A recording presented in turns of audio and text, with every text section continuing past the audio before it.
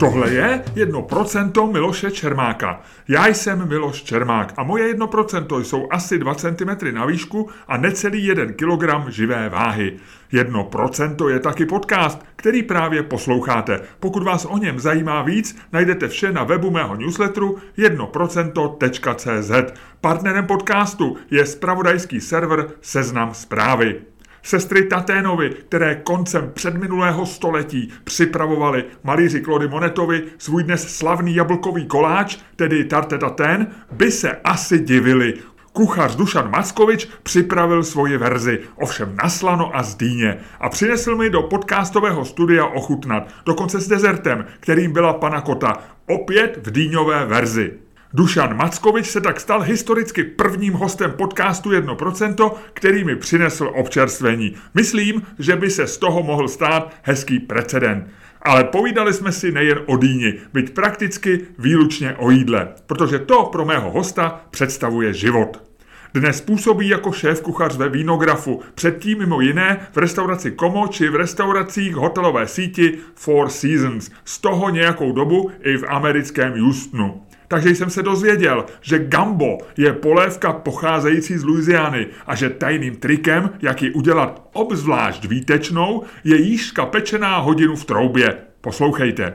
Zeptal jsem se Dušana Mackoviče, jak se mu pracovalo pod vyhlášenými italskými kuchaři, jakými byli například Vito Mollica či Andrea Accordi, který byl jeho šéfem v pražském hotelu Four Seasons v době, kdy pro tamní restauraci získal michelinskou hvězdu, první v Česku a vlastně i ve všech takzvaně postkomunistických zemích. Zajímalo mě, o čem se dnes mezi šéf-kuchaři v gastru hodně mluví a proč je to například angažmá známého mladého šéf-kuchaře Přemka Forejta v reklamě společnosti McDonald's. Přijal by Dušan Mackovič takovou nabídku? Poslouchejte.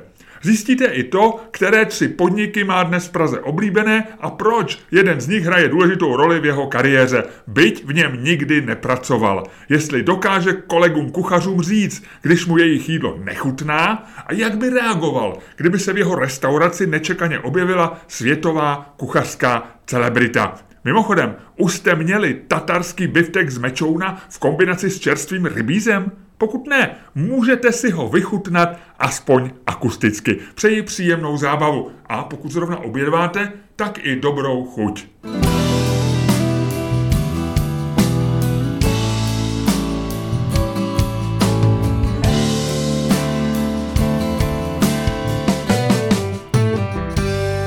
Co jste naposledy vařil? Co jsem naposledy vařil? Velmi málo inovativní otázka pro kuchaře, ale jasně. Začneme zlehka. Tak já jsem naposledy vařil tart flambé, což bylo včera, když jsem byl v práci. A plus jsem dělal nějaké věci z dýně, protože začíná sezóna dýně, tak jsem si říkal, že je čas jako si vyzkoušet nějaký recepty. Zkoušel jsem včera tart tatin z dýně, jakoby na slano. Aha. Právě, že ten originál je jakoby z jablek a na sladko. A tenhle ten jsem dělal vlastně z dýně, je to takový jakože z kořice, a zázvor, trošku chili. Ale je to na slano. Je to na slano. To těsto je na tom taky slaný. A pak jsem dělal dýňovou panna cottu. Dobře. Z kokosového mlíka. A všechno se povedlo? Všechno se povedlo, no. Tak A to jste dělal v restauraci nebo pro sebe?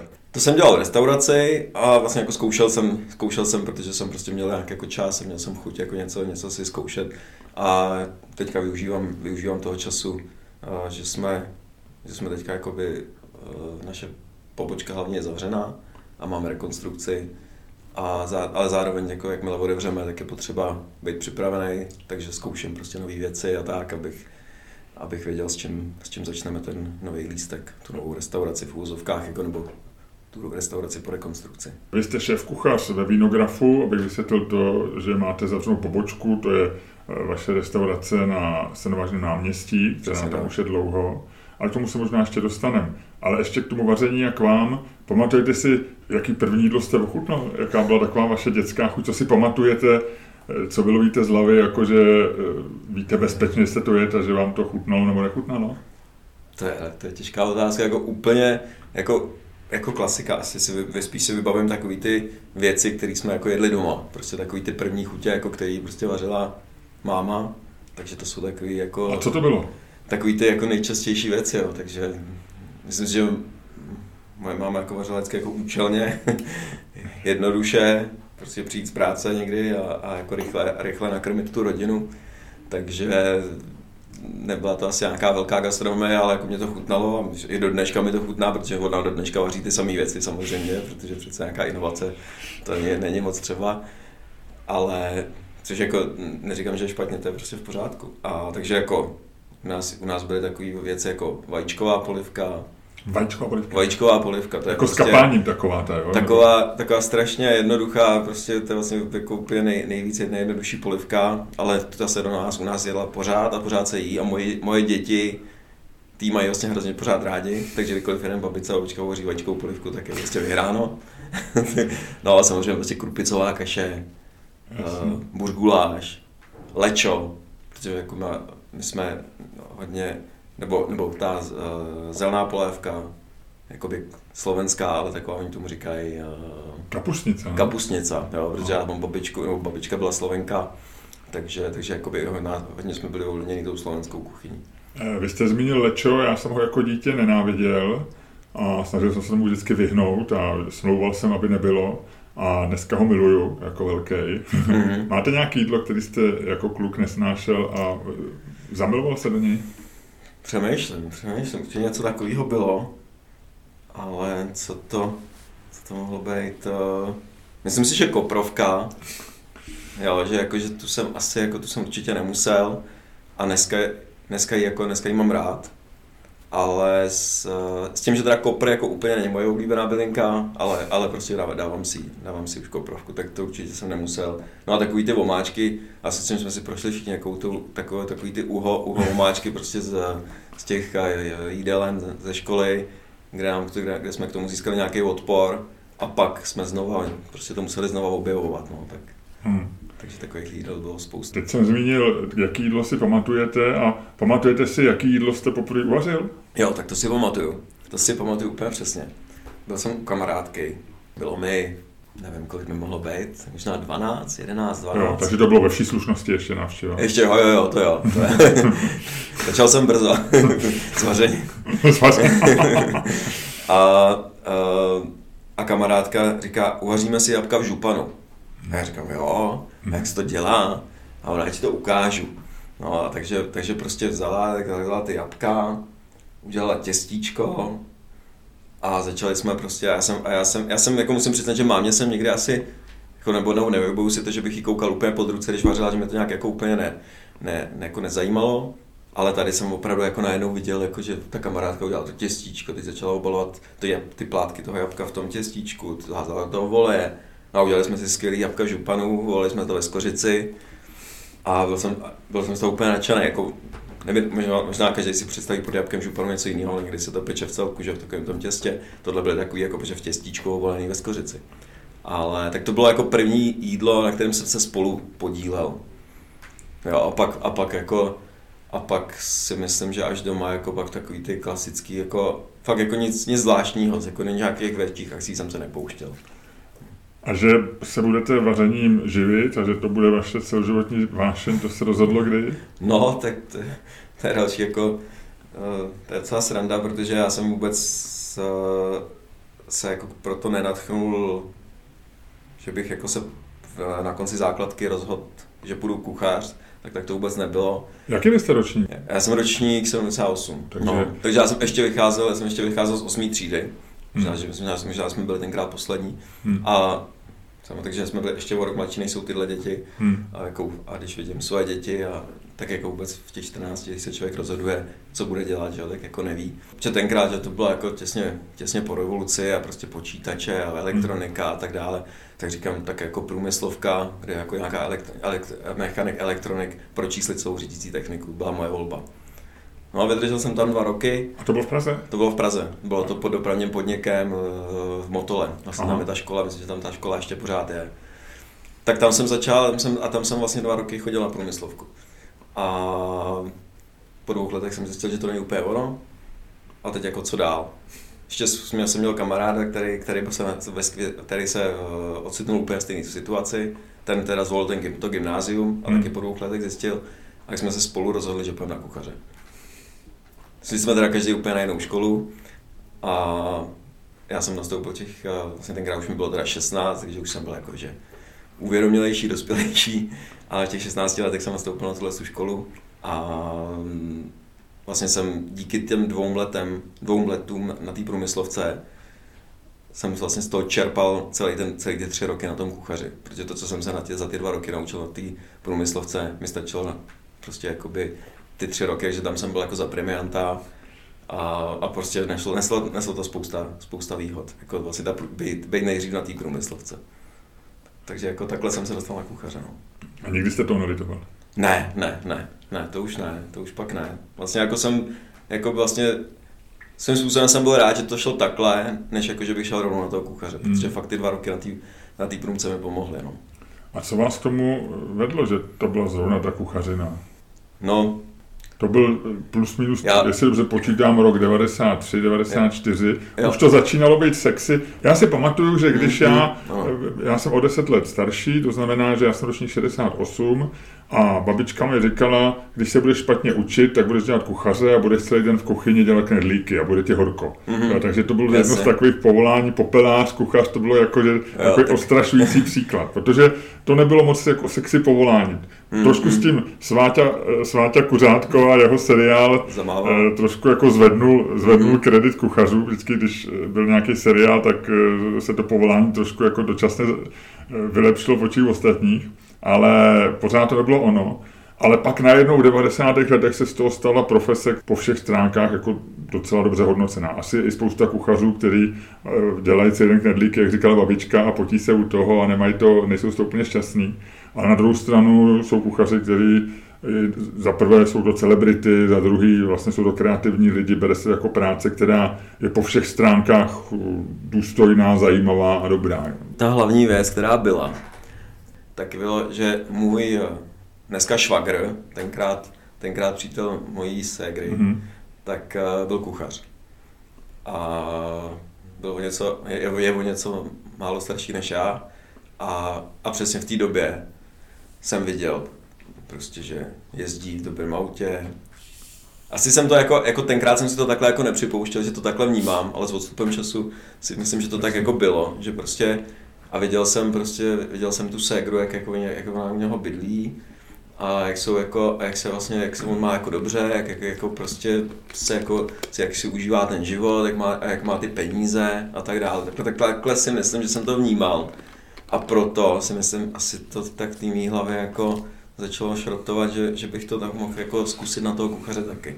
Takže myslím, že to v tom hrálo velkou roli. Paradox ještě taková sranda je, že dneska spolupracujeme.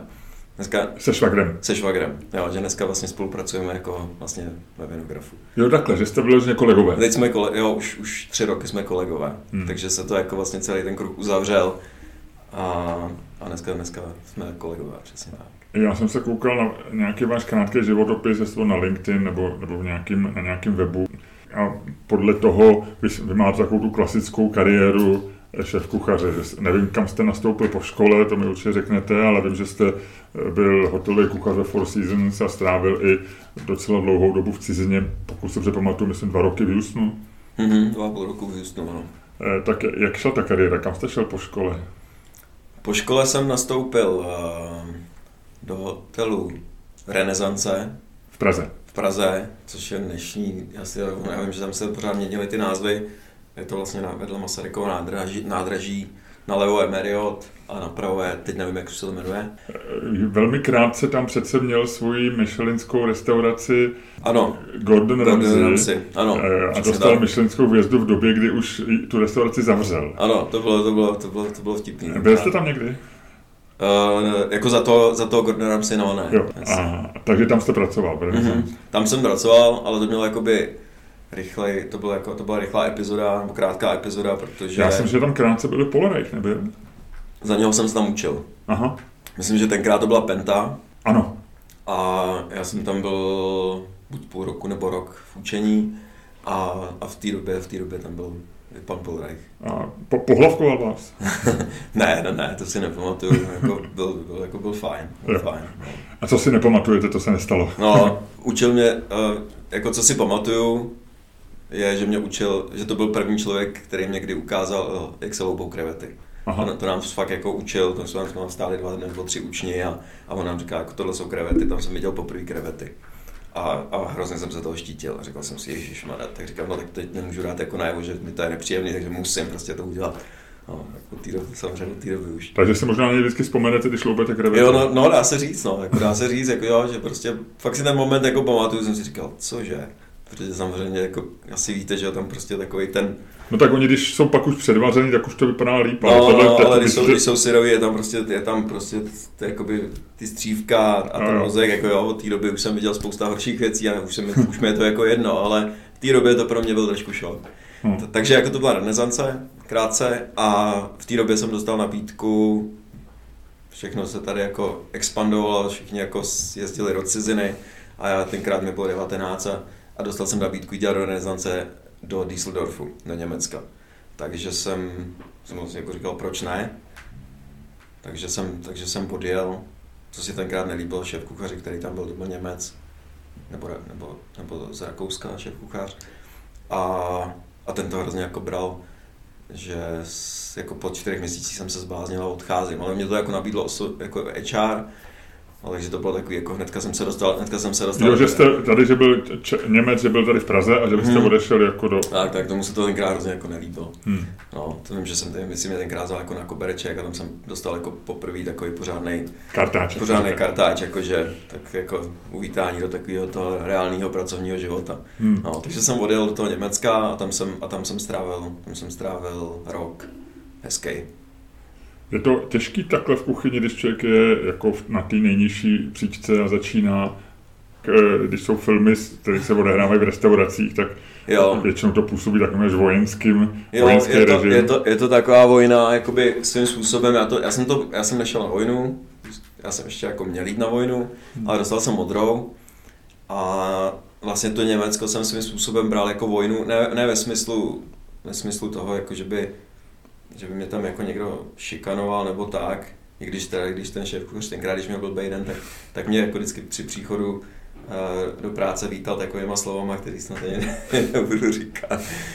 Takže jako nějakým způsobem to má jakoby podobný průběh, který na vojně jsem nebyl, nemůžu to srovnávat, ale minimálně v tom, že se člověk jako prostě musí postavit na vlastní nohy, nemá tam za sebou tu maminku, nebo prostě, a je to takový, že prostě musí se o sebe postarat a jazyk samozřejmě a přizpůsobit se něčemu, co do té doby jako nezažil. Takže v tomhle tom jako to bylo, si myslím, že podobný jako vojna. No.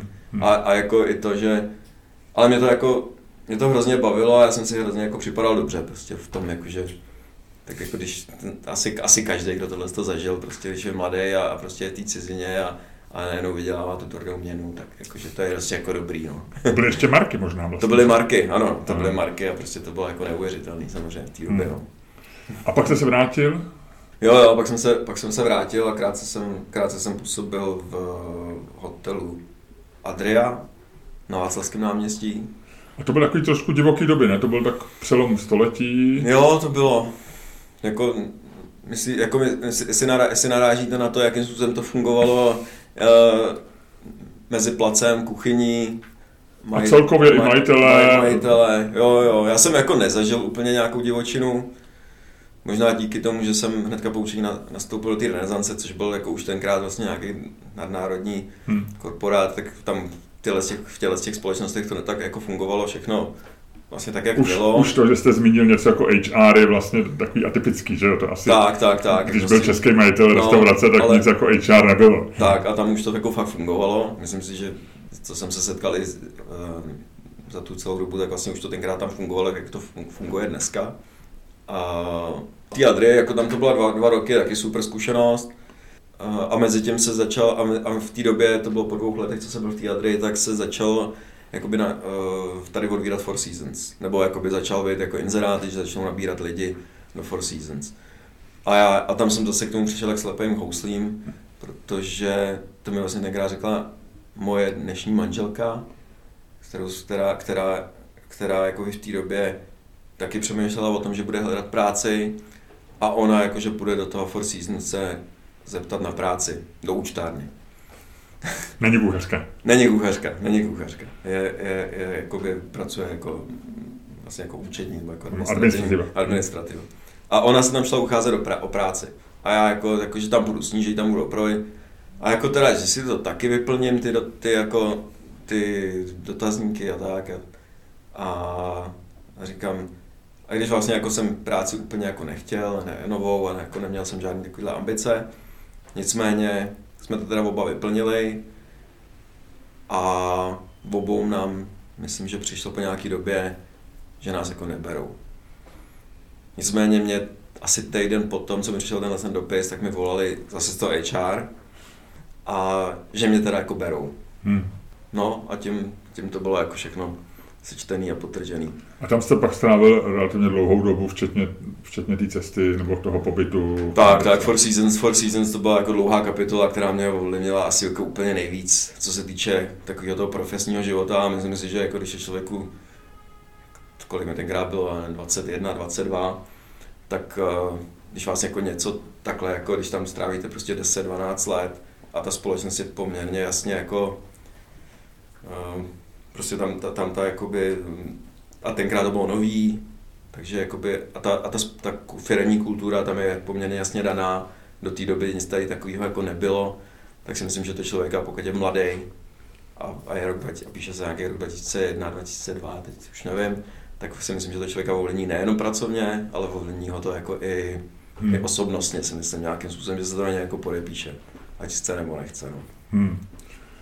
Měl jste v té době nějaký, nebo máte do dneška nějaký vzory jako z ostatních kuchařů, ať už v Česku nebo v zahraničí, kdo vás ovlivnil jako kuchař?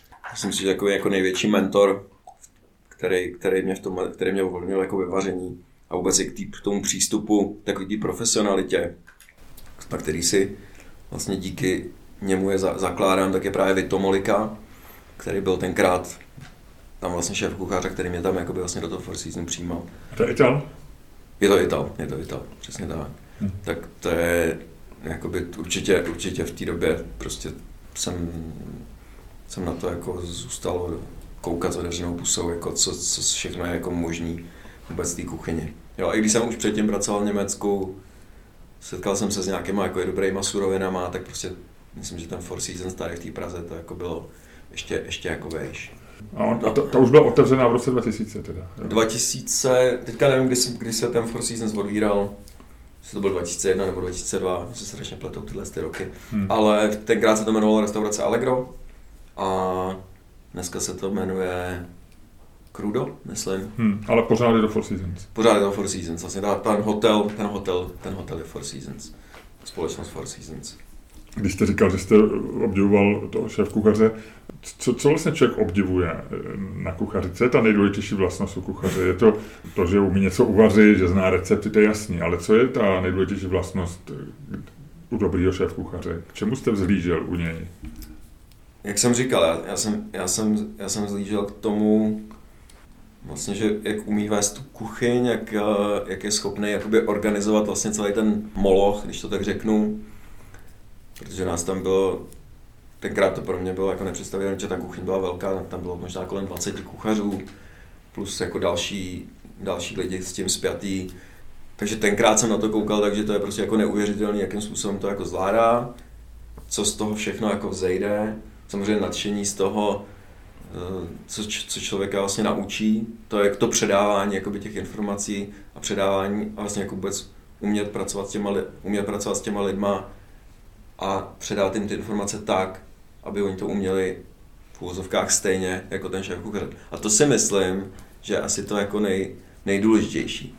Umět prostě předat to svoje umění těm druhým, těm lidem, kteří dělají pode mnou.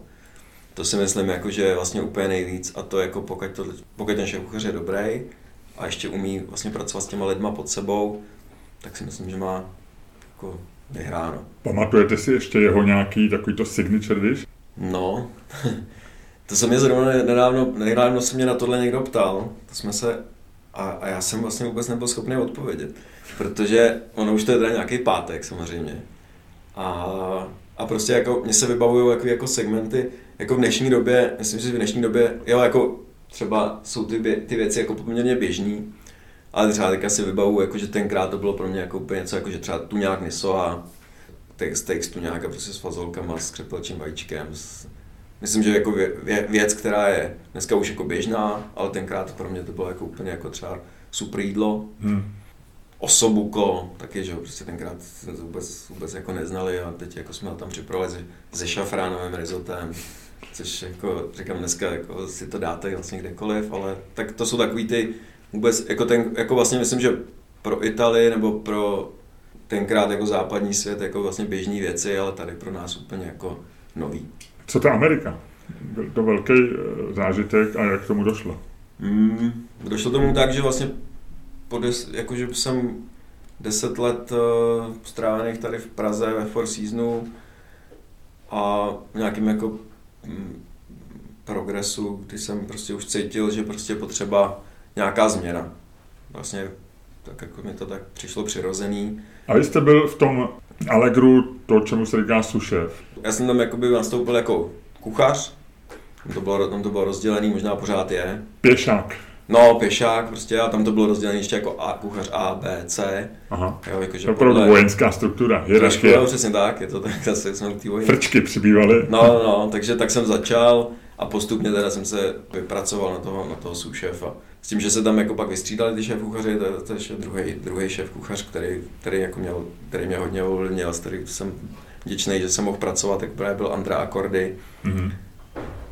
A vlastně v té době vlastně Allegro získalo jako první restaurace tady v České republice Michelinovou hvězdu za působení právě Andreje Akordyho.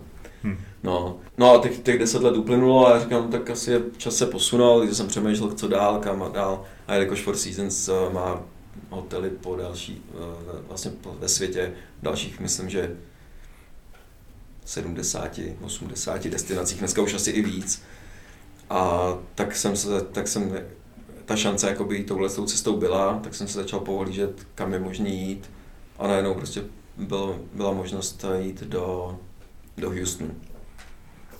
Jsem začal hledat na mapě vůbec, jako kde je Houston. Viděl jsem, že to je v Americe, ale jako nějak blíž jako nic jiného jsem nevěděl. Jediný, co jsem jako si Houston spojoval, že Houston máme problém.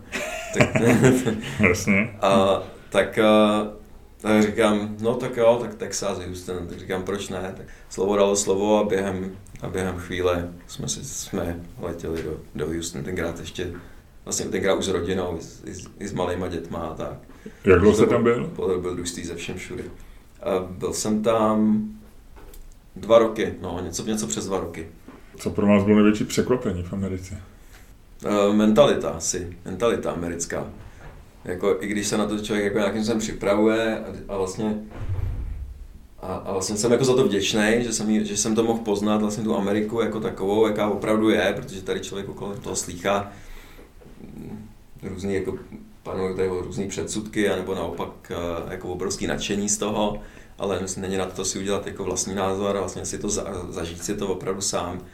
A já jsem tam šel s tím, že jako pamatuju si, že vždycky s ženou jsme na začátku jako říkali, že to, co člověk vidí v těch filmech a různě, tak jako si vždycky říká, že to je přitažený za uši, že to je přehnaný, tak vlastně jsme si vždycky říkali, hele, ona to je fakt jako pravda. No to tak opravdu je.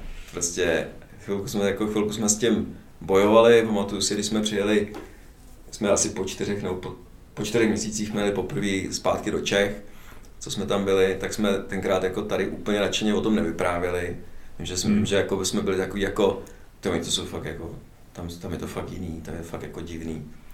No ale po těch 2 letech už tomu bylo jinak a už jsem tam byl doma a už se mi tam líbilo a už to bylo jako fakt, už to bych řekl, že to byl domov. No. Co v Americe je a co v Česku není a co vám chybí? To je dobrá otázka, no, ale tím se takhle asi, už je to zase nějaká doba, co jsem tam byl. Chtělo se vám vrátit? Neměl jste cukání zůstat v cizině nebo rovnou v Americe? Já jsem měl. Asi kdyby to záleželo jenom na mě, tak... A možnost byla? A možnost byla. Já jsem tenkrát právě dostal nabídku jít dělat do jiného Four Seasonu jako sous-šéf. A bylo to někde v Coloradu. A já jsem vlastně na to... To by byla zase úplně jiná Amerika. Zase jiná Amerika, protože Texas je, že jo? Texas je prostě stát ve státě. A dostal jsem tuhle nabídku, ale ve stejnou dobu my už jsme jako doma začali se ženou uvažovat, co dál, protože jsme se museli rozhodovat kvůli dětem, kam starší syn začne chodit do školy, jestli to bude Amerika, anebo Česká republika, takže jsme si začali jako dávat plusy a mínusy. Zašlo z toho nakonec, jako, že pojedeme domů, takže prostě na tuhle nabídku jsem musel zareagovat tak, že se vracíme domů a bylo rozhodnuto. Vy jste se asi anglicky naučil, podařilo se děti trošku chytili angličtinu? Mladší syn, ten byl opravdu malinký, protože tam jsme přijeli, tak mu byl rok, takže ten se jako učil, jako jo, takže nějakou tu, jako samozřejmě seriály a televize tam měla prostě v angličtině, takový ty dětský prostě písničky a tak dále, to tenkrát všechno jako uměli a znali i v té angličtině, ale starší syn, toho jsme dali do školky, prostě tenkrát mu byly, nevím, jestli 4 roky necelý, a takhle jsme ho tam prostě odvedli do té americké školky, jak jsme ho tam posadili a šli jsme pryč, což jako... A odpoledne měl anglický. No, dá se říct, no, jakože, ale my jsme z toho byli asi víc rozhozený než to dítě, no, nebo než on. Takže myslím si, že na něm se to podepsalo a myslím si, že možná i na tom mladším, já si myslím, že to tam někde jako v té hlavě vzadu asi zůstane uložený a dneska jako, ale oni tak jako dneska ty děti mluví asi všechny jako anglicky, protože třeba aspoň moje děti, ty už jako třeba na jakýkoliv videa a tak dále a koukají jenom v angličtině.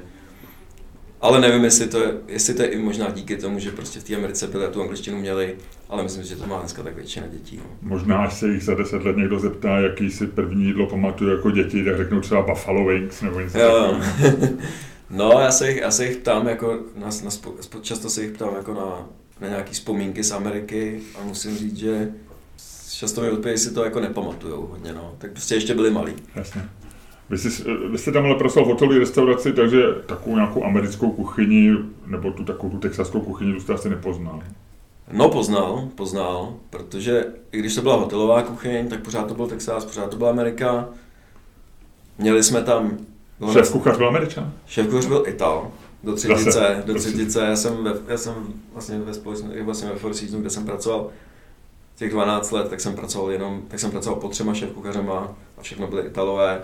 A podotýkám, že všechno byly jako skvělí lidi, jakože jako i po lidský stránce, všichni perfektní.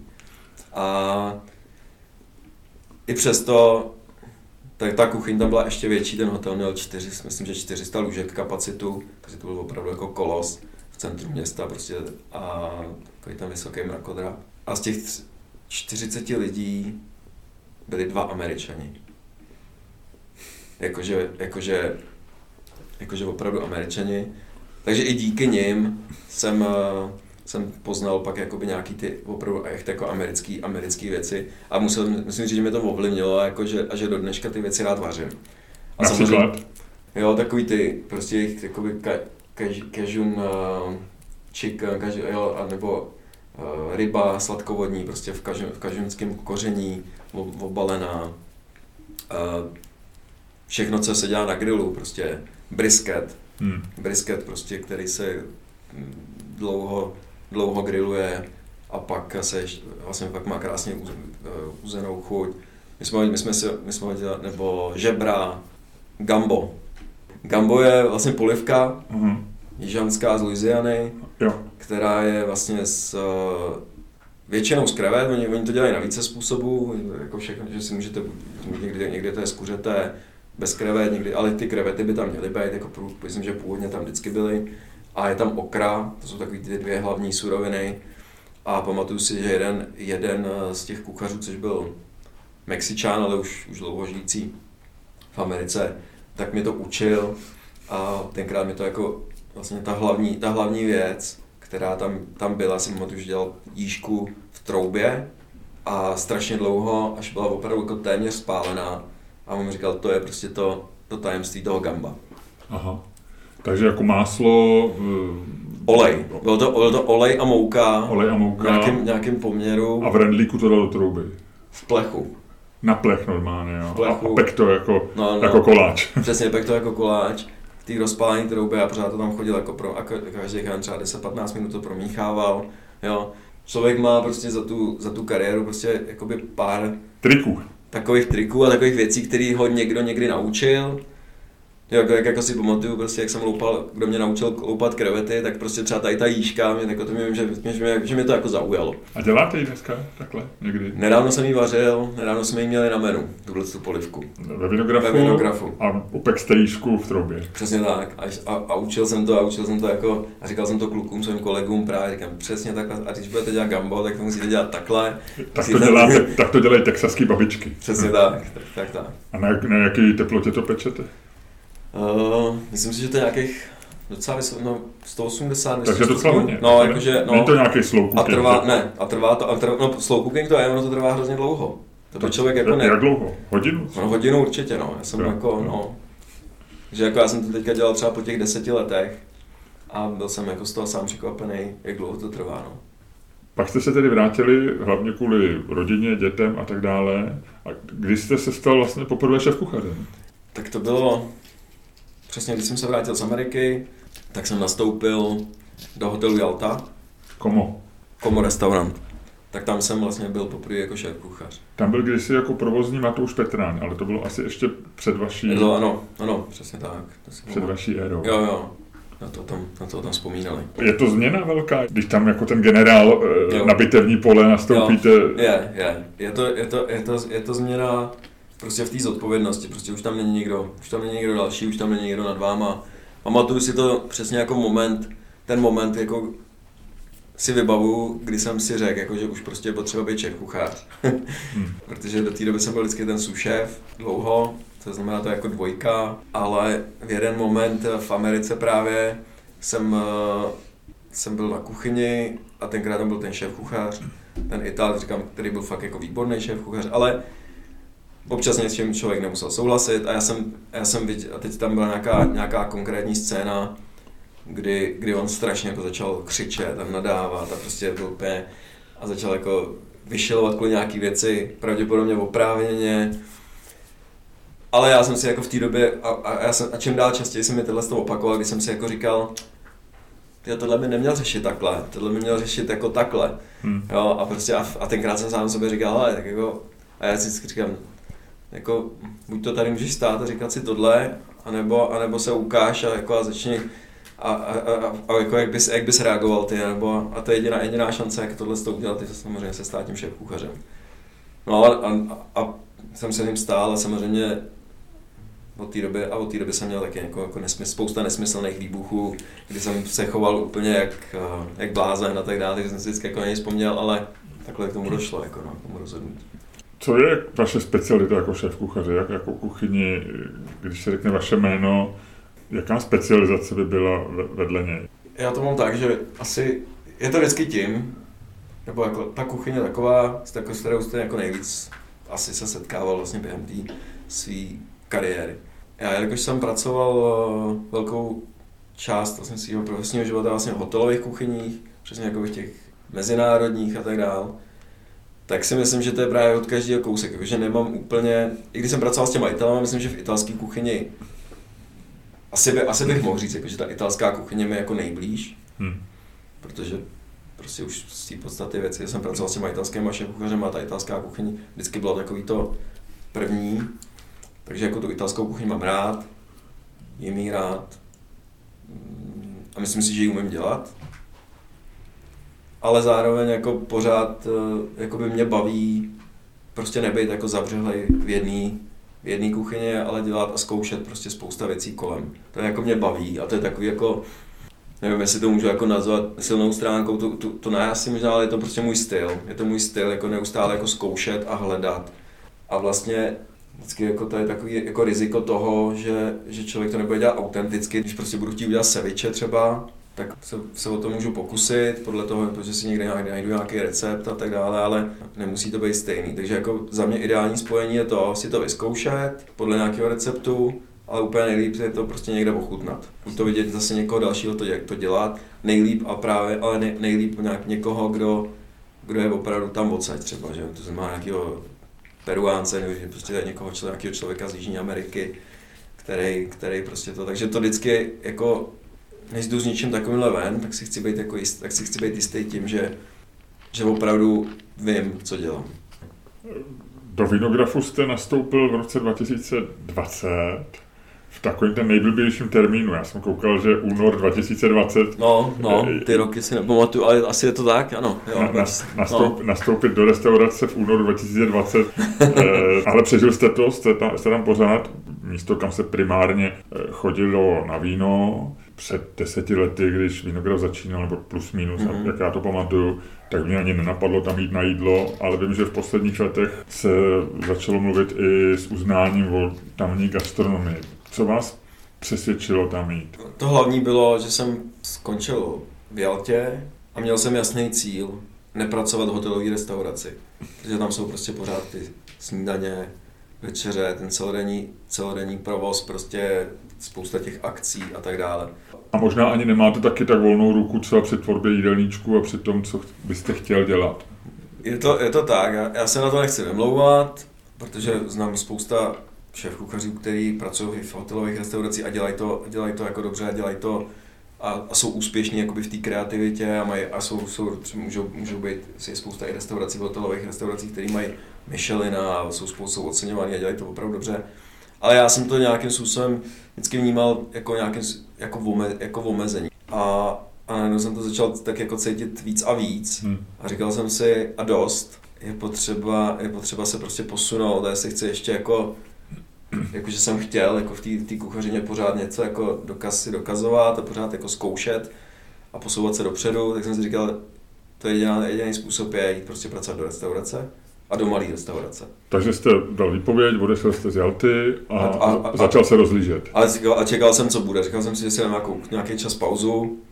Jak to funguje mezi kuchaři? Já to chápu, že na takový ty běžný místa těch kuchařů ABCD funguje něco jako HR, ale samozřejmě, když už jste na ty úrovni šéfkuchaře, tak asi to není klasický HR, ale je to, že o vás má někdo zájem a že se o vás ví, že vás někdo doporučí a tak dále. Tak.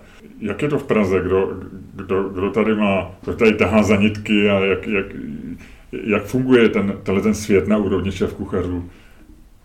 Myslím si, že o těch dobrých šéfkuchařích se ví, jakmile si nějaký šéfkuchař uvolní, to znamená, jako rozhodne se, že si udělá nějakou změnu, tak buď to už předem ví, že s někým začne koketovat, s někým začne se domlouvat a když ten šéfkuchař je opravdu dobrý, tak jako myslím si, že netrvá nikdy dlouho, když se to prostě někdo dozví od někoho a hnedka ho osloví. Myslím, že to je jako ten efekt je okamžitej. Jo, nevím, jak je to v jiných jako odvětvích, myslím si, že to je asi podobný. Jo, ale ten gastronomický svět vlastně je strašně malej a všichni znají všechny. Takže jako jakmile vy se rozhodnete, začnete uvažovat o tom, že je čas změnit místo a o někomu to řeknete, tak jako... Zvoní telefon a různě se lidi ptají a jsou nabídky, nebo... Tak, nějakým způsobem to takhle může fungovat, no. A u vás to bylo jak? U mě to bylo tak, že jsem šel s kamarádem na večeři a tam jsem potkal jednu známou, kterou jsme se jako pozdravili a ona mi říká, mimochodem, ty teďka nemáš práci, nebo ty jsi skončil v Jaltě a to. A já vím, že teďka do Vinografu hledají šéfkuchaře. A já jsem měl tak jako v plánu si dát tu pauzu, ale nicméně prostě neumím si jako někdy říct, jako odmítnout, jako říkám si, co kdyby zrovna tohle byla ta perfektní nabídka, takže jsem jako jí řekl, jako ať mi teda třeba zavolají, ať se mi ozvou. Jo. A říkal jsem si, uvidíme, nechal jsem tomu otevřený vrátka.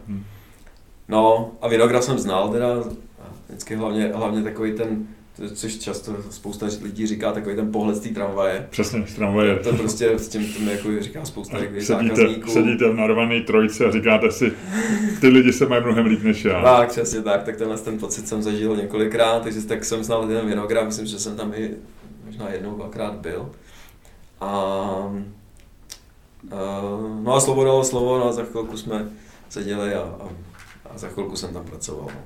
Vy jste zmínil, že jste šel s kamarádem do restaurace. Kam šéfkuchař chodí do restaurace?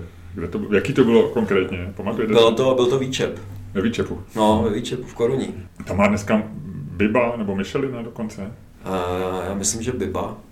Michelina ne, ale myslím, že Biba má, no a dělají to tam moc dobře, no, já tam chodím rád. A já to teda řeknu, vlastně já jsem tam tenkrát šel i trošku s tím, že se tam jako možná zeptal na práci. Já jsem měl i takový úmysl, jako že třeba nebudu dělat šéfkuchaře a že si prostě nějakou dobu budu jen tak jako vařit někde. A vím, že ten Výčep mě zajímal, protože tenkrát to bylo, myslím, že tenkrát jako bylo hodně, i dneska je pořád jako vyhlášený a tenkrát si myslím, že byl takový největší boom, kdy byl novej. A já jsem si říkal, jo, to by bylo docela dobrý místo, jako tam jít nastoupit. Takže jsem o tomhle jako začal uvažovat, že bych tam šel, že tam budu na tu večeři a třeba se zeptám, ale nehledáte kuchaře. A teda k tomu nedošlo a došlo k tomu, že jsem skončil ve Vinografu. Zmínil jste Výčep, ještě řekněte 2-3 oblíbené místa, kam jdete, když chcete jít na dobré jídlo v Praze nebo s rodinou. Jo. Děti asi do McDonalda, ne? No, je to hrozný, ale je to tak. Jo, to prostě tomu se nedá uniknout, to prostě občas se tomu člověk neubrání. No. Takže to nebudu říkat, že tomu je jinak. Tak i Bill Gates dovolil dětem iPhony, že jo, nakonec. Tak tak to nevím ani. Proč by šéfkuchař nemohl dovolit, aby děti zašli si na hranolky a na... Jo, a dneska vlastně McDonald, že jo, teď je velká věc, že jo, ta reklama. No mimochodem, co tomu říkáte? Teď asi narážíte na Přemka Forejta, který si získal docela velký kredit tím, jak vybudoval Entre ve velmi mladém věku, ale teď spousta lidí říká, není už to moc? Ale jako nevím, já když bylo úplně poprvý... Myslím, že ta story byla taková, řekl bych, až trochu neuvěřitelná, možná to popletu, ale pamatuju si, že asi někdy před rokem a půl se někde objevilo, že on kritizoval McDonalda a oni mu veřejně po ten post napsali, no tak pojď s tím něco udělat, nebo že on se stane nějakým kontrolorem kvality, že jo, nebo tak nějak. No. Takže jako kontrol kvality, tak to jsem zaznamenal tuhle kauzu a vím, že tenkrát jsem byl v práci a začali lidi chodit a samozřejmě jak se všichni, jak pracuje člověk v gastru, tak se pořád člověk se svýma kolegama baví o gastru, je to hlavní téma vždycky a teď někdo přišel do práce, kolegyně, která se nám stará jako o marketing a ta to strašně začala jako nadávat. A já jsem se ho zastával, já jsem si říkal, hele, jako proč ne, jako prostě, ať si dělá, co chce, jo, ať jako nepřišlo mi to prostě nějak jako hrozný vlastně, no, jako byl jsem asi výjimka, že jsme se tenkrát jako ne pohádali, ale jako, že jsme fakt jako ostře, jako každý si obhajovali ten svůj názor. Takže... Ale je to kauza, která mezi kuchařema nebo ve vaší branži asi žije. Jo, tak jako teď, ale já si říkám, jako vlastně, že ne, jo, já jako nejsem nějaký mediálně známý, ale vlastně si říkám, jako kdybych byl, tak jako rozhodně tady neřeknu, že bych třeba jako nedělal něco podobného, nevím. Jo, těžko soudit, takže to jako neodsuzuju, jakože z podstaty, jakože bych říkal, jo, můžu si o tom myslet, můžu jako si říkat, ale jako je to moc, asi to tak jako působí, ale vlastně jako, že bych to úplně jako odsoudil to ne. Určitě.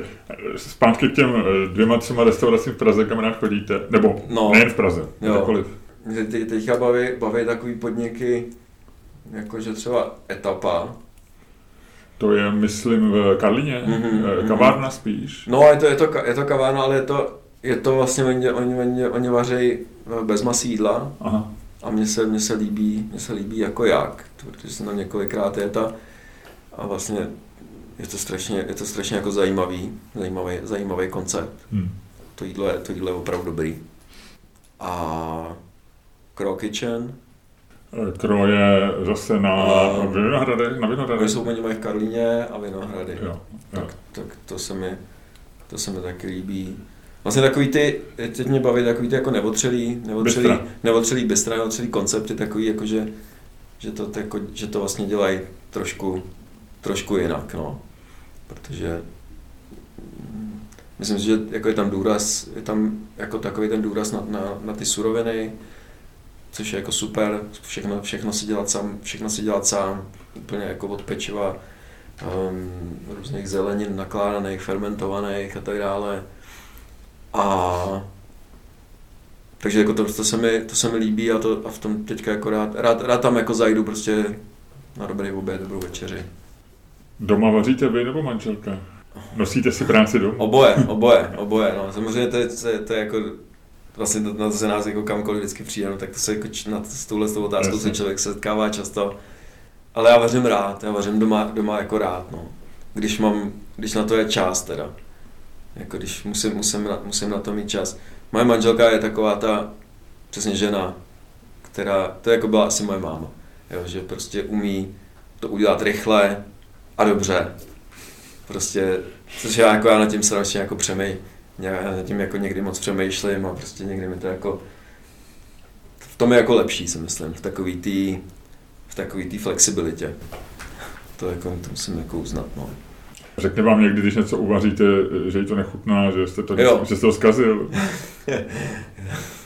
To je sranda, protože já jako doma, jako neřekne mi to takhle, ale jako je to vidět. Je to vidět, samozřejmě. A když se mi to nepovede, nejenom manželka, ale i děti teda, protože občas na ně zkouším nějaké experimenty, tak to jako ne vždycky se to setká s dobrou odezvou. A teď jako i děti si z toho dělají srandu, protože já vždycky jako kontroluji, jestli jim to chutnalo.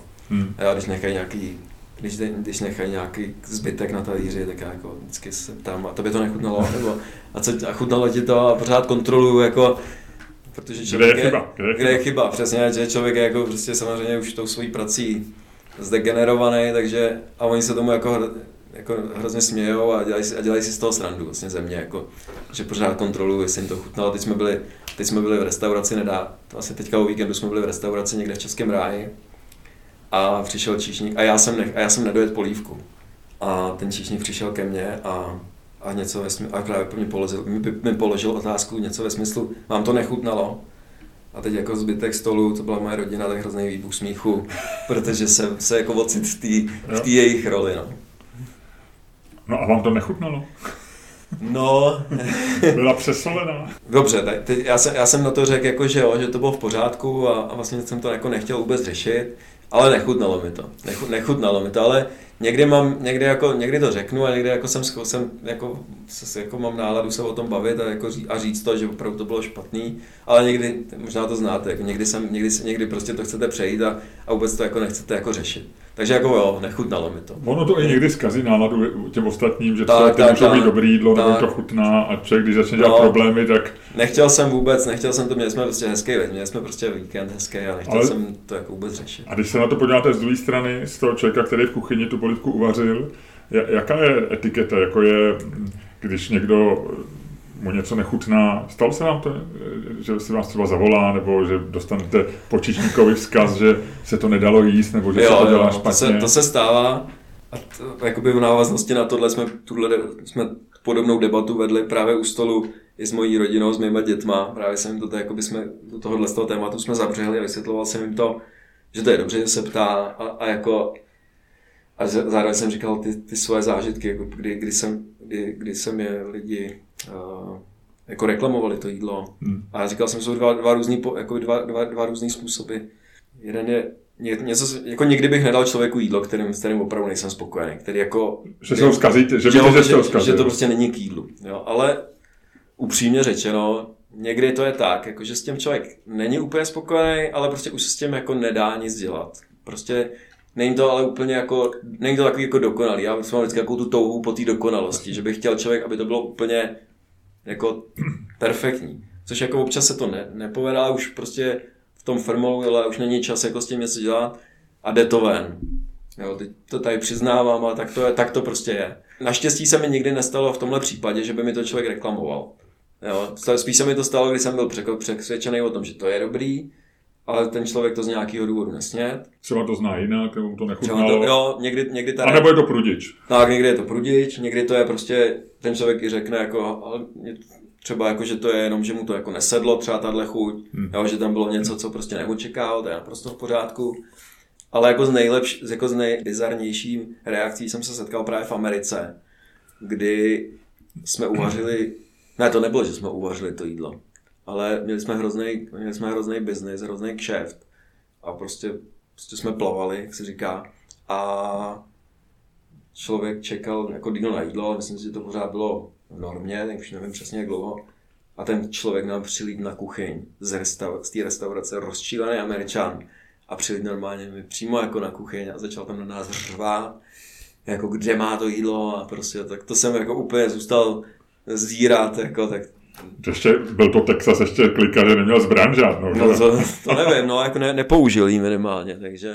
A nebo teda si mě, když už si mě někdo zavolal ke stolu, tak naštěstí vždycky jakože chtěl chválit. A ta etiketa je to, když vám někdo má nějaký výhrady, jak to berete? Berete to osobně? Někdy někdo třeba řekne, že jsem napsal špatně článek, tak mi to vždycky vadí. Vadí je špatný slovo, ale zkazí mi to náladu. Jako člověka to zasáhne, přemýšlí, jestli to opravdu nemohl napsat líp, nebo jestli ho jenom prudí, nebo jestli vůbec je dobrý a tak dále. A tak dále. A moje žena vždycky říká, no to je zpětná vazba, to je vlastně ty lidi ti pomáhají, že to je. Jak to berete vy? Asi úplně stejně to všechno, co jste tady teďka vyjmenoval, tak všechny ty pocity. No já nechci, jenom chci říct, já tu zpětnou vazbu nechci. Jo. Už. Ne, to ne. Mně už je 50 a 54 a já už se nezlepším. Pište mi jenom, že se mi všechno povedlo. Jasně, tak já jsem v tomhle takový jakože vždycky mě to hrozně štve. A jako začnu, někdy třeba se toho přímo neúčastním, protože třeba to prostě uvařili kolegové, ale jako ta zpětná vazba se ke mně dostane, tak začnu jako zjišťovat, co se stalo tohle. Někdy prostě jdu a řeknu, jo, ten člověk má, třeba to ochutnám, řeknu, ten člověk má pravdu, prostě nebylo to, já nevím, třeba dosolený, nebo to bylo naopak přesolený, nebo něco. Každopádně mě to jako vždycky hrozně mrzí. Hrozně mě to jako zasáhne a přemýšlím nad tím a snažím se z toho vždycky ponaučit. Jako snažím se vždycky to jako příště neudělat, nebo přemýšlím nad tím, no. A ta zpětná vazba je asi jako to správné slovo. Tohle vás mrzí, co vás nejvíc potěší? Kromě toho, když mám jednou měsíčně cinkne výplata na mobilu, že přišla na účet. Jo. Tak asi mě potěší mě tak jako mě mrzí a štve ta kritika, tak mě potěší ta chvála, no. To jako určitě, to je prostě nejvíc, jako. Já bych, jako chvála od těch hostů, kdy se opravdu jako dozvím, že ten člověk je opravdu spokojený bezprostředně v té restauraci, anebo i nějaká jako recenze, která je dobrá. Jo, tak samozřejmě na těma dnešní době jako internetu je jednoduchý napsat všechny ty špatné recenze a často člověk nad nimi jako mávne rukou a říká si, nebo ne vždycky, ale někdy jako prostě si říká, že to je jenom jako rejpal, tak. Ale nepříjemný pocit zůstane. Nepříjemný pocit zůstane, to je pravda, tak jako když to je pak ta dobrá recenze, tak samozřejmě naopak z toho má člověk dobrý pocit, no. Takže jako ta chvála, ta pochvala je to vlastně jako, já to vaření beru tak, že je to nějaký jako vlastně poslání ve smyslu toho, že já vlastně můžu zlepšit nebo naopak zhoršit jako někomu den, že jo. A jako pro mě jídlo je strašně důležité. Já to jídlo prožívám strašně moc. Strašně jako rád právě chodím do restaurací a jim. A jako je to pro mě strašná jako silná emoce. A věřím tomu, že spousta lidí to tak má. Spoustě lidí je to jedno, jakože prostě jen to jenom jako jídlo. A když to si nedokážu představit vůbec. Takže já prostě to beru tak, že prostě opravdu mám jako ten dosah jako kuchař na spousta lidí, kterým prostě můžu jako ovlivnit to, jakým způsobem na to jídlo budou nazírat. A teď jako třeba proto já rád jako i experimentuju a dávám těm lidem, snažím se vařit ne vždycky jenom takový ty otřelý jídla, jako takový ty běžný, ale snažím se jakoby trošku ty lidi jako edukovat v tom, že prostě používám občas nějaký suroviny, který se neznají, nebo jídla, které jsou prostě, třeba řeknu to gambo, jo? Že prostě myslím, že spousta lidí ho jako nikdy nejedla a nikdy o tom neslyšela. Já ho tam dám i za tu cenu, že vím, že třeba si ho nedá úplně každej, ale prostě dám ho tam radši, než třeba prostě kulajdu nebo boršt nebo něco takového. Já vám velmi rozumím, já jsem asi před rokem a půl začal vařit, řekl bych od úplný nuly. Předtím kromě toho grilovací kus masa jsem nikdy nic nevařil. Dokonce jsem měl stand-upové vystoupení, kde jsem říkal, že pro muže není důstojný vařit. Teď nemyslím jako profese, ale jako vařit doma nebo vařit pro přátele. A že největším ponížením je dělat jížku nebo drobenku. Jížka a drobenka, že to je úplný konec mužské důstojnosti. Aha. Ale beru to tak, že je to věc, která je hrozně kreativní. Pro mě je to srovnatelný, jak jsem říkal, když napíšu článek, taky mě zajímají reakce lidí, člověk to dělá pro někoho, nedělá to pro sebe. A je to něco, co je velmi kreativní, jako něco nakreslit, napsat, uvařit. Takže rozumím tomu, co říkáte. Je to taky pro vás? Je to ta kreativita, to přemýšlení? Vlastně tvoříte něco nového, je to nejzajímavější? Určitě. A to je to, co jsem zmiňoval, kdy jsem potřeboval udělat ten krok právě do té restaurace.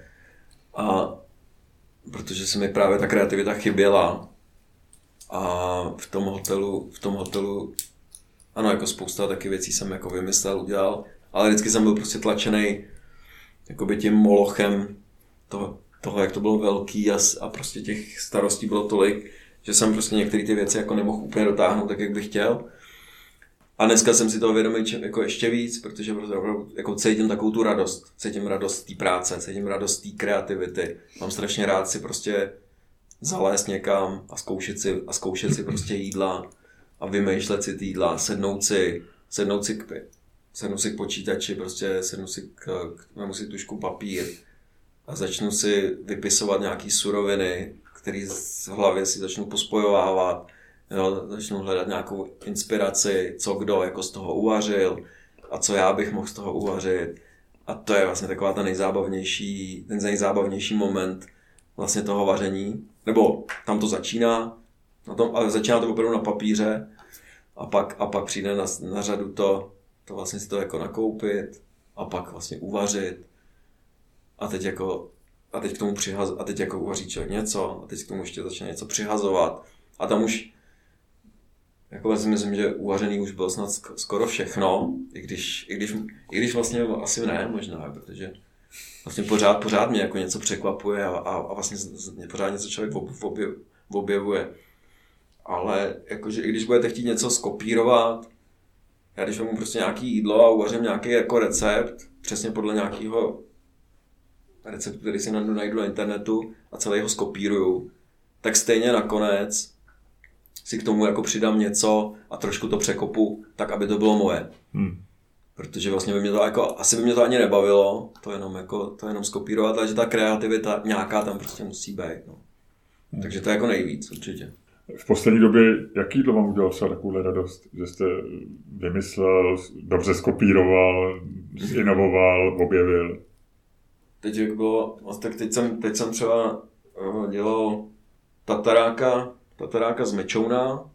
Vůbec jako tatarák je pro mě jídlo, s kterým se dá, nebo vůbec jako syrový maso, všeobecně si myslím, že rád pracuji se syrovým masem, s rybama ještě víc. A to je podle mě to je ingredience, která je prostě kde je neskutečný prostor právě pro tu kreativitu a pro ty nápady. A dá se to spojit se spousta ingrediencema.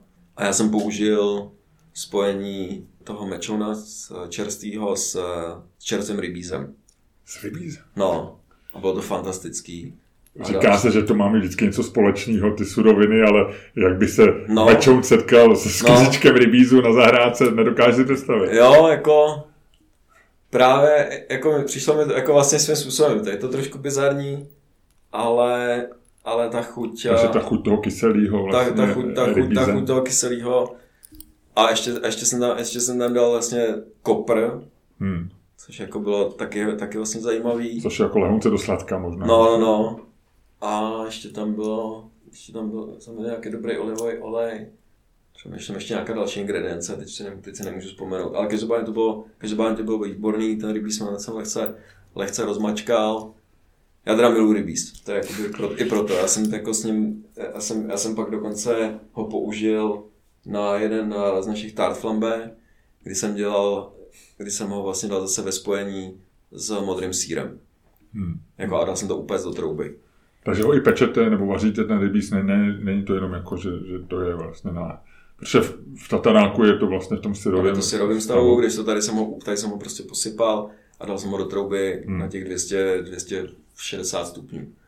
Neláká vás mít svoji vlastní restauraci? Jo. To je něco, o čem určitě kuchaři často mluví velmi často dostanou nějaký podíl, že mají třeba 10%, 20%, aby byli nějakým způsobem zainteresovaní v té restauraci. Asi málo komu se povede takový husarský kousek jako Janu Punčochářovi, který získal akcionáře z těch svých dobrých hostů a umožnilo mu to postavit svoji vlastní velmi dobrou restauraci na Hanspauce. Láká vás to?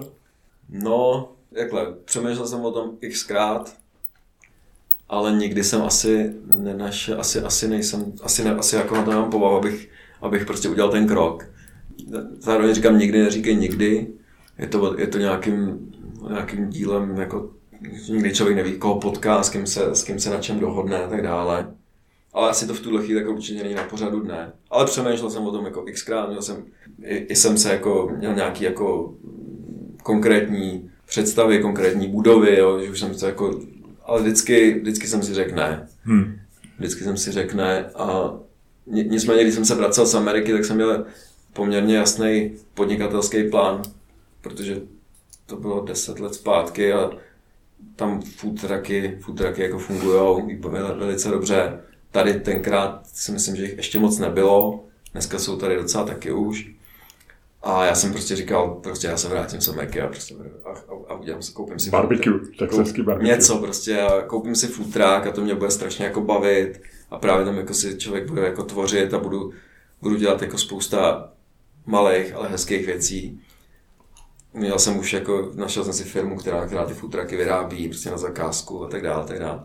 Ale zase jsem to jako zazděla a nedotáhl jsem to.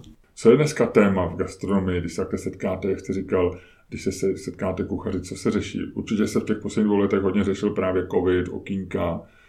Myslím si, že hodně kuchařů, když se s nima bavím, tak řeší třeba delivery, takový to dovážení jídla, protože to je problematický, protože ne vždycky vám to ten chlapík, co má tu krychli na zádech, doveze ve stavu, ve kterém je na to kuchař pyšnej. V Americe se často řeší třeba spropitný, že příšníci mají spropitný, ale lidi v kuchyni ne. Co je téma v gastru v Česku dneska? Lidi. To je jako jednoduchý a... Chybí. To je víceméně jako pořád dokola, no. I já teda, musím zaklepat, se s tím zatím jako nepotýkám, což vlastně považuji za skutečně jako štěstí, že prostě těch krizí už pár bylo, těch personálních jako. Jeden čas to bylo způsobený tím, že těch restaurací bylo tolik, že prostě najít ty lidi nešlo. To bylo před covidem, pak přišel covid, spousta lidí ten obor opustilo a nevrátilo se do něj. Zrovna včera mi psal kamarád, že hledá 2 lidi a vlastně každou chvíli mi někdo píše, volá z kamarádů, jakože nevíš o někom, hledám 2 kuchaře. A ten mi teda psal zajímavý názor k tomu, já jsem mu jako psal, že teďka hledám taky jednoho člověka, ale on mi na to psal ještě jako zajímavý názor, že teďka že to musíme přežít, že spousta restaurací zavře kvůli energiím. A jako napsal mi to, jsme si jenom psali, jsme si nevolali, napsal mi to jako poměrně jako že jasně, že je o tom přesvědčený. Že spousta restaurací to položí a že prej na jaře ty lidi budou. Tak teď jenom doufat, aby to nepoložil restaurace, kde pracujete. Tak. Já jako nevím, já jsem zatím jako v téhle souvislosti nad tím nepřemýšlel. Nicméně prostě zpátky k tomu tématu je to, takže že ty lidi, no, že prostě všichni se řeší, že prostě nemáme ty lidi, no. Pro koho byste rád uvařil večeři? A pak ji samozřejmě s ním snědl, abyste si s ním mohl popovídat a udělat mu radost tím jídlem a zároveň si s ním promluvit. No, jako asi první, kdo mě napad, by byl asi někdo z rodiny, ale jako pravděpodobně moje babička třeba, který bych chtěl ukázat, i když stále mezi náma, ale dneska jako asi, kdybych jí uvařil tu večer, tak to neocení už. Chtěl bych jí to jako uvařit tak a ještě jako v době, kdyby byla schopná jakoby ocenit a bavit se o tom se s ním. A užít si to. No, tak to, a co byste jí uvařil? Co bych jí uvařil? Ježiš. No něco právě, určitě co nezná, něco, co nikdy neochutnala. Ale aby pak neřekla, člověče, ta gambas, to se nedá jíst. No, tam si spálil líšku, ty trdlo. No, to právě určitě neřekla, ona mě pochválila, protože je strašně hodná. ale jako právě lákalo by mě jako jí právě nějakým způsobem uvést do takový tý zajímavý, nevšední gastronomie. To by se mi líbilo jako. Pro jakého kolegu byste se nebál uvařit? A mimochodem je to stres vařit, když byste věděl, že ve Vinografu je na večeři nějaký váš známý kolega, možná slavný kolega. Je to stres? Jako... A nebyl by to kamarád, samozřejmě něco jiného vařit pro člověka, s kterým se dobře znáte a on ví, co umíte. Ale kdyby tam přijel, já nevím, Thomas Keller z Ameriky. Jasně. A teď by vám říkal Horešovský, Ježiši Kriste, máme tam Thomasa Kellera. Je to určitě stres, ale asi ne, jako že by se toho člověk se snaží vařit dobře asi pro každého hosta, nebo asi určitě, bez rozdílu, kdo to je. Nicméně určitě nejde jako zapřít to, že když se člověk dozví, že tam sedí nějaká takováhle osobnost, tak v tu chvíli asi člověk jako i kdyby člověk nebyl jako přímo, dejme tomu, že bych dělal nějakou jinou práci někde jinde a dozvěděl, jako že bych si třeba někde dělal nějakou přípravu vzadu a na tom à la carte by vařil někdo jiný, tak asi kdybych prostě přišel takovýhle člověk, tak bych asi šel a zhostil se. Odstrčil byste se svého sušefa. Tak, i když jakože důvěřuji maximálně svým kolegům, ale asi bych měl takovou tu tendenci si to uvařit, nebo jakým způsobem se na tom podílet sám, i z nějakých prestižních jako důvodů a určitě bych byl nervózní, ale zároveň bych to bral jako výzvu. Zmínili jsme ty takzvaný kuchaře, nebo šéf kuchaře celebrity. V souvislosti s Přemkem Forejtem byste říkal, kdybyste byl známý, že byste možná takovou nabídku taky vzal.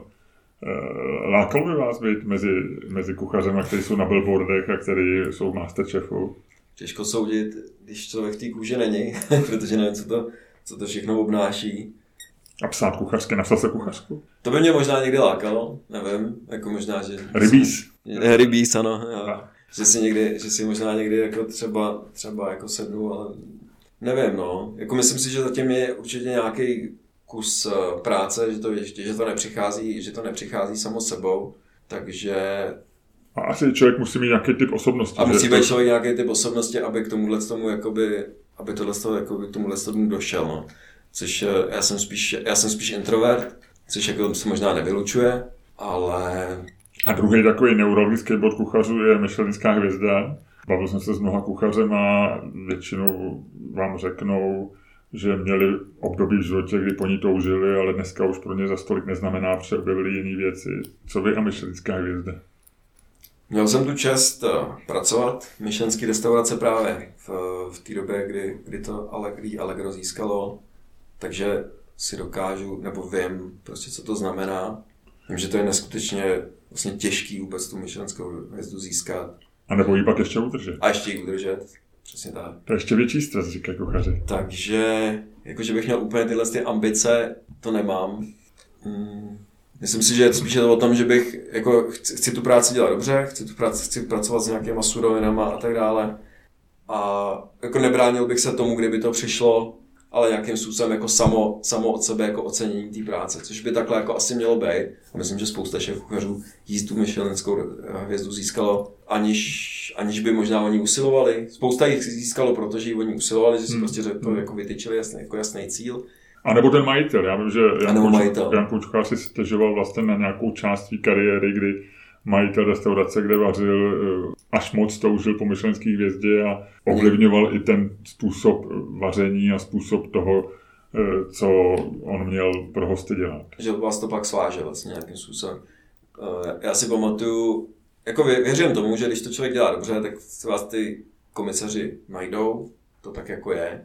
Prostě vás začne mluvit. Dostal michelinskou hvězdu i nějaký bistro nebo nějaký food truck, myslím, někde v Ázii. Jo, to jsem taky slyšel. Úspěch je vůbec jako být zařazený do BIBu. To myslím si, že už je samo o sobě úspěch. A to znamená, že ty komisaři už, nebo ten Michelin už o vás ví. To bych jako považoval za velký úspěch, pokud by se někde něco takového podařilo. Baví vás takovýto vaření na téma, který si vynutí kalendář, to znamená, já nevím, typicky svatomartinská husa, typicky, říkal jste dýně, teď bude všude spousty důněvých polívek, na jaře je to špargl, anebo vás to trošku i obtěžuje? Baví mě to proto, protože to je vždycky výzva vymyslet něco nového trošku. A právě a tam jakoby je prostor na tu kreativitu na to, že si člověk může vyzkoušet něco, co předtím nikdy nedělal a vlastně hledat něco přesně jako chřest. Tak co jsem ještě z křestu nevařil? Co bych mohl ještě z křestu? Co by se ještě z křestu dalo udělat? Co by ty lidi mohlo bavit? Jo, protože samozřejmě jednoduchý by bylo prostě udělat 5-6 křestových jídel a ty opakovat každý rok. Ono by to možná těm lidem ani nevadilo, jo, protože ty lidi se obměňujou, ten křest je jednou za rok a možná by tím člověk nic neskazil, ale určitě by to člověka nebavil. Takže mě to baví jakoby ten kalendář a my teda ještě ve Vinografu máme takovou kuriozitu nebo jakoby takový nestandardní věc, že vlastně my jsme měli malinkou kuchyň a vlastně to menu je zaměřený na malý jídla, takový kvínů, jakoby v úvozovkách něco jako tapas, ale s tím, že jsme vařili pak takový 4 vždycky větší jídla. A protože navíc nebyl prostor. Ale myslím, že to jako bylo akorát. A tyhle 4 jídla jsme měnili každý měsíc nějakým jako měsíčním tématu. Takže právě kde byla promítnutá sezónnost, někdy to bylo promítnutý, aby se to hodilo k nějakému konkrétnímu vínu. A tam jako člověk byl nucený k tomu prostě každý měsíc prostě vymýšlet nový jídla. No. Už jsem říkal, že jsem nadšený amatérský kuchař. Naučil jsem se od vás teď během rozhovoru spálenou jížku do gambas. Řekněte mi ještě nějaký 2-3 triky tajný, něco dobrýho, co v kuchyni, co vás taky, když jste se dozvěděl, překvapilo. A Ježiš, tak to musím přemýšlet. Něco zajímavého. Co mě překvapilo, A co se dá napodobit? Co se dá napodobit? Tak jako, to jsou takový spíš jako granátový jabko. To mě jako napadlo, jako byste řekl trik, tak to je prostě trik třeba, jakým způsobem vyndat semínka z granátového jabka. Tak. Tam je spousta té bílé dužiny a mezi tím jsou ty semínka. Řekl bych velmi vulgárně s tím strašný sraní. Přesně tak. A aby nebylo, tak vlastně stačí to granátový jabko vzít do ruky, tak aby ten rozřízlá část směřovala do nějaký misky, kterou máte nejlépe ve dřezu, protože ono z toho něco stříká občas. A z druhé strany do něj vlastně mlátit vařečkou. A ty semínka krásně vypadávají ven. Skvělý, aspoň tak, stačí. To je takový trik jeden. Poslední otázku dám každému stejnou. Týká se budoucnosti a to, jestli jste optimista nebo pesimista. Za 10 let bude svět horší nebo lepší? Pokud bych měl odpovědět úplně, co mě první napadne, tak je to lepší. Protože já jsem vždycky optimista. Bez přemýšlení já vždycky budu věřit v to, že bude líp. Víc nechci slyšet. Děkuju moc. Díky moc. Taky díky za pozvání.